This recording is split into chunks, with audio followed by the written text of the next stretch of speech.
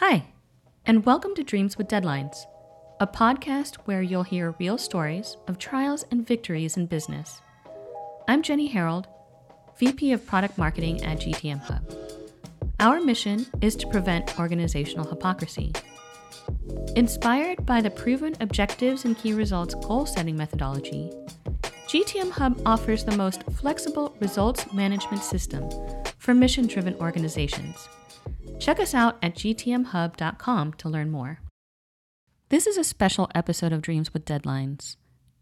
I recently wrapped up a panel discussion which I moderated around diversity and inclusivity, and there were a lot of questions that came out of that conversation that we just couldn't cover during the course of that hour, and we'll cover those here. The other thing is, Basecamp just announced some changes regarding their organization and what people can and cannot talk about at work. And my Twitter feed blew up around this topic. I thought it'd be interesting to hear what Vessi had to say about that. So we're going to kick this off with her thoughts on what Basecamp just announced. Yeah, my first reaction was I want a refund on all of the books I bought from them. Because, they seem to be the good guys. And now I'm like, oh, okay, so you actually don't care about people's experiences. Having those discussions as stressful, unnerving, and counterproductive. I thought that's insensitive and cynical. You're in the privileged situation just to be hearing about other people's experiences and saying, yeah, I'm not interested in hearing about them. Well, other people don't have the choice, not just about hearing them, but experiencing them. So while someone is dying or a member of their community is being killed by the police force, you're saying that, yeah, sorry, that's not my family, it's not me, hence it doesn't matter, and it affects my business badly. That's dark. When you're a leader and an employee comes in and they're going through something like this, a member of their community is going through that, and the PTSD isn't just experienced by the immediate family of yet another person being killed. It's experienced by all ethnic minorities or racial minorities at that moment.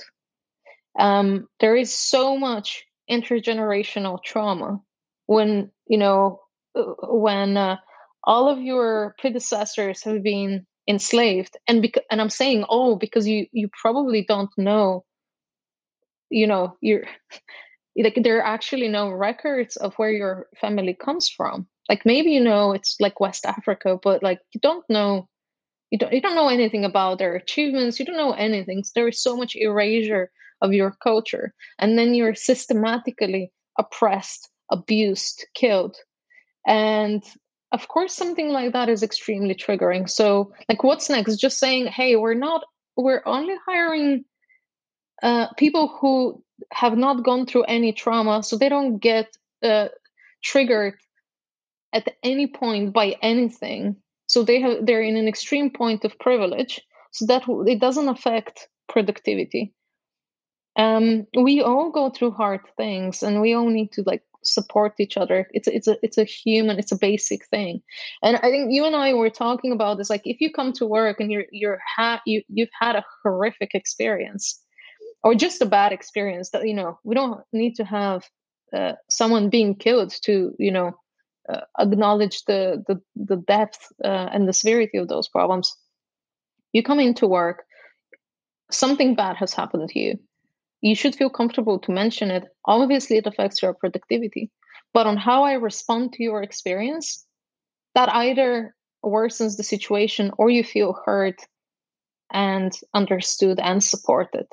But if I say, Jenny, it's probably not what you think that actually happened. Like, I can be gaslighting you and validating you, or just as Basecamp are basically doing it now, saying, no, you should not talk about this.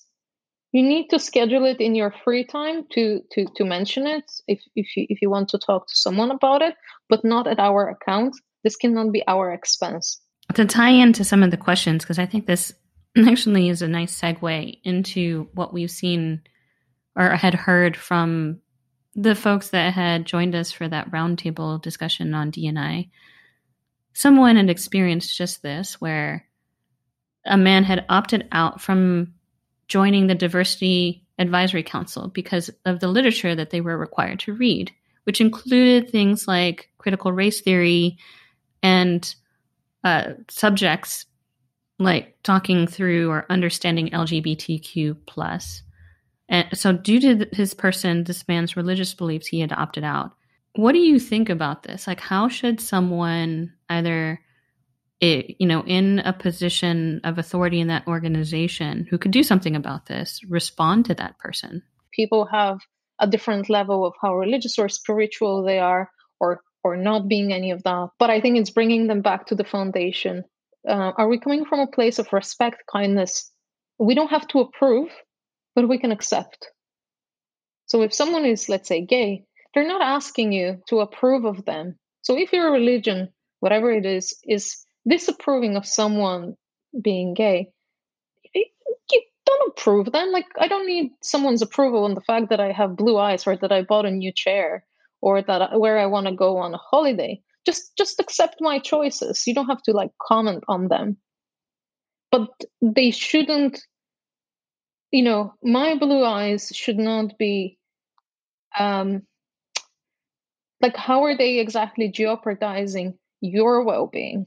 Or me being gay, how is it jeopardizing your religion? It doesn't, unless you feel like it does. But technically, me being gay doesn't affect other people's lives. So I think helping people see the difference between acceptance and approval, or respect, on the other side, to be to also be aware that maybe they don't want to be exposed. A religious person maybe doesn't want to be exposed to gay people because part of them believes in love thy neighbor, but being exposed to a community that they feel they disagree with, what if they actually like that community? It doesn't mean that they will be gay, but what if my religion is telling me gay people were bad, and I meet gay people when they're not bad? That's a very complex internal conflict. So it's easier for me, it's safer for me not to engage in that. There is a level of respect. I'm not asking them to do something outside of their something that might feel disrespectful to their beliefs, but they are respecting me in the first place. So it builds that safety. Yeah. Thoughts? I mean, that's a tough one, because far be it from me to understand every religion that exists on the planet so that I could speak intelligently about whether or not whatever it is that I may or may not represent aligns with that worldview, right? But I think I like the simplicity of the idea where, well, we're here now. You came here. I came here. What we're trying to do, at least with this Diversity Advisory Council, I imagine that one of their maybe tenets is as you have described before, as one of the values you can implement in organizations, that we all belong to this thing now, right? And in order for us to be able to work effectively with one another, perhaps what we need to be able to do is make space to acknowledge, like you said, it doesn't mean that I necessarily have to agree with you, but that I can acknowledge who you believe you are, what you represent, your ideals, whatever that might be. And at the end of the day, that mutual respect, that mutual baseline of we all belong, we're here now, we have something that we need to go get done. Maybe that would promote more diverse thoughts on how to solve some of maybe the difficult challenges we might be navigating through, from a really interesting vantage point, which arguably I think both you and I agree we're going to do it better together. These councils serve, I suppose, these groups of people who are trying to create that safe space, mm-hmm. that place of mutual respect, that place of not necessarily, I don't necessarily would say that I completely understand everyone, but at least I would welcome the conversation. And if I got a different vantage point, that may or may not change my mind, but at least I'm informed. And I think we would agree that having more information is better than living in ignorance, especially if, like, our number one thing in business is supposed to make the business money, and the number two thing is let's hire the best possible talent. Well, one would imagine that the best possible talent might come from everywhere. And we need to be able to negotiate through our similarities as much as our differences. And that should be okay. Someone asked a question about universal design as a part of D&I. I thought that was such a great question. Like, what kind of discussions are you seeing happen as a result of D&I, DEI conversations and building product, or just, it doesn't even have to be technology, just anything that we're going to market with? What kind of discussions are you seeing where that's the intersection? Now, we see companies like Microsoft, and we had their accessibility lead, Ricardo, to join. Ricardo. Yeah. And he talked about it. But it's not only for those big companies. It actually doesn't take much time at all to check, is your color palette accessible to people? Not just people who are colorblind, but when there is light falling on your screen, we're all outside, like iPhones, whatever, there is light. You can't always fix everything with how bright your screen is. You can, to an extent, adjust that. But when it's bright or when it's dark, what's the level of contrast that what people see on your website, app, whatever, that they can use? Is it, can they see it? Yeah, that's it. You can run the palette online, takes a few seconds, and you will see how it will look for different people with color blindness. So test that and see how it will look for basically everyone. The better the contrast, the better it is for everyone. Same with fonts we use. Again, changing the color palette and the fonts isn't such a huge effort, first to check and then to implement. Now, if you're a retail store or a telecom and you have, the physical stores are like lots and lots of products, it might take some time to implement that. But usually you're making small changes, so you don't have to roll it out all at once. No one expects that when you change your logo to also like roll out everything at once. No one does that. So you can do it in a few cycles. But now with the fonts, it's similar. Do you have fonts that are friendly to people with dyslexia? So what that means is I, L, and 1 don't appear as the same symbol. In many fonts, the majority of the fonts, it's the same symbol or they're almost identical. So pick fonts that are actually friendly to people with dyslexia, which makes it readable to anyone. So if you have maybe older users, or again, maybe it's the example in the sun, if my contrast is damaged when I'm looking at the screen, anything that helps my readability is helpful. It's that basic. Now, we were talking about, permanent, temporary, and situational disability or lack of ability to do something. You don't have to be like missing a limb to not be able to do something. You can have an arm broken, or you can be holding like heavy bags on your way back from groceries. A baby. Moms who are holding their children or parents. Yeah, exactly. So many doors here in Ireland, for example, when you're leaving a building complex, you need to press a button with one hand and then pull the door with your other hand. What if I don't have two hands or two arms, or I'm just carrying heavy bags, or I just broke my arm, or I'm carrying a baby?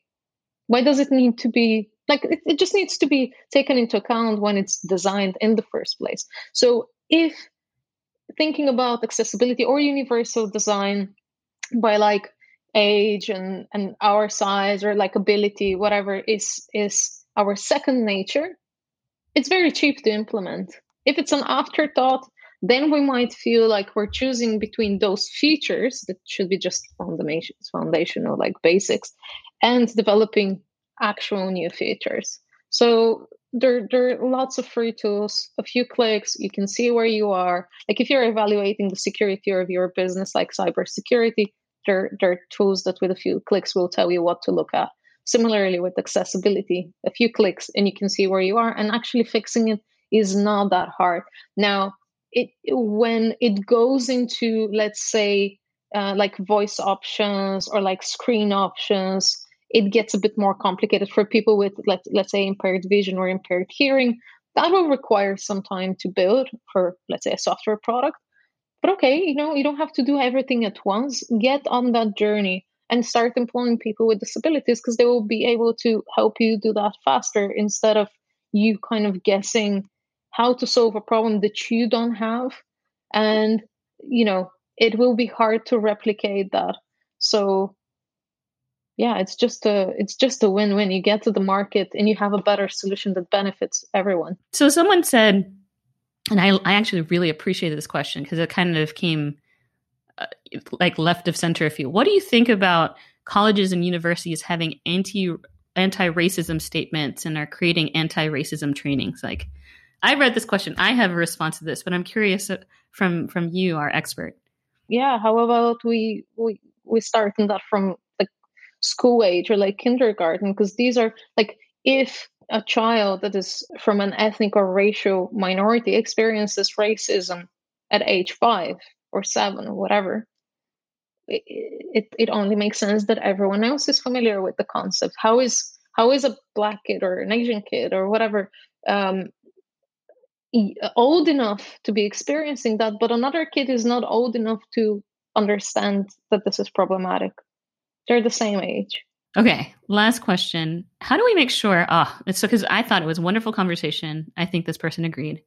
How do we make sure that all the nice things we discuss and the slogans that we proudly recite don't stay in the classroom and on walls, but we start to actually live and breathe them? So I think this person in essence is saying, let's not be hypocrites.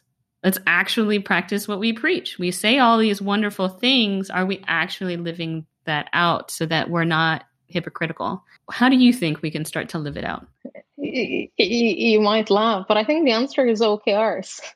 So we focus on the key results, and we keep daily an eye on the objectives. So the objectives keep us in check, whether we're, just growing numbers, whatever, with the key results, or we're actually doing it for the purpose of why we started, and whether, reflecting on whether that is the very objective. Is there something bigger or deeper or better that our objective should be? If the objective is to look good, and maybe we're a company that's the level of why diversity and inclusion is important for us, then you know what? Let's at least be honest and put the objective is to look good, and then the key results can be around press releases or like, I don't know, mentions that are positive with a positive sentiment, because otherwise, obviously, Basecamp wouldn't be scoring well on this one.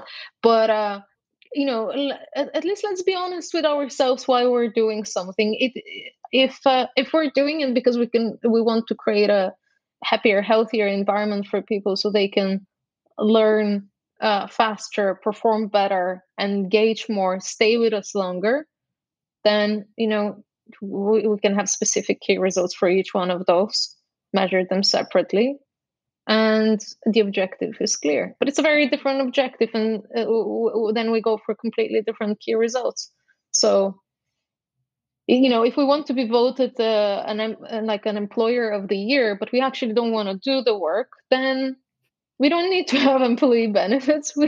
I don't know, pay hackers to hack the system, right? So, what's your objective and what are the key results that are in touch with your values? Well, thank you so much for your time, Betsy. This is, I could talk to you for hours about this. Thanks for having me back, Jenny. That's it for this episode of Dreams with Deadlines. Thanks for listening. If you like today's episode, please subscribe and share. Show notes can be found on gtmhub.com/radio. If you want to learn more about our product and services, head out to gtmhub.com. If you have questions that you'd like answered on the show, shoot us an email at radio@gtmhub.com. Tune in next time.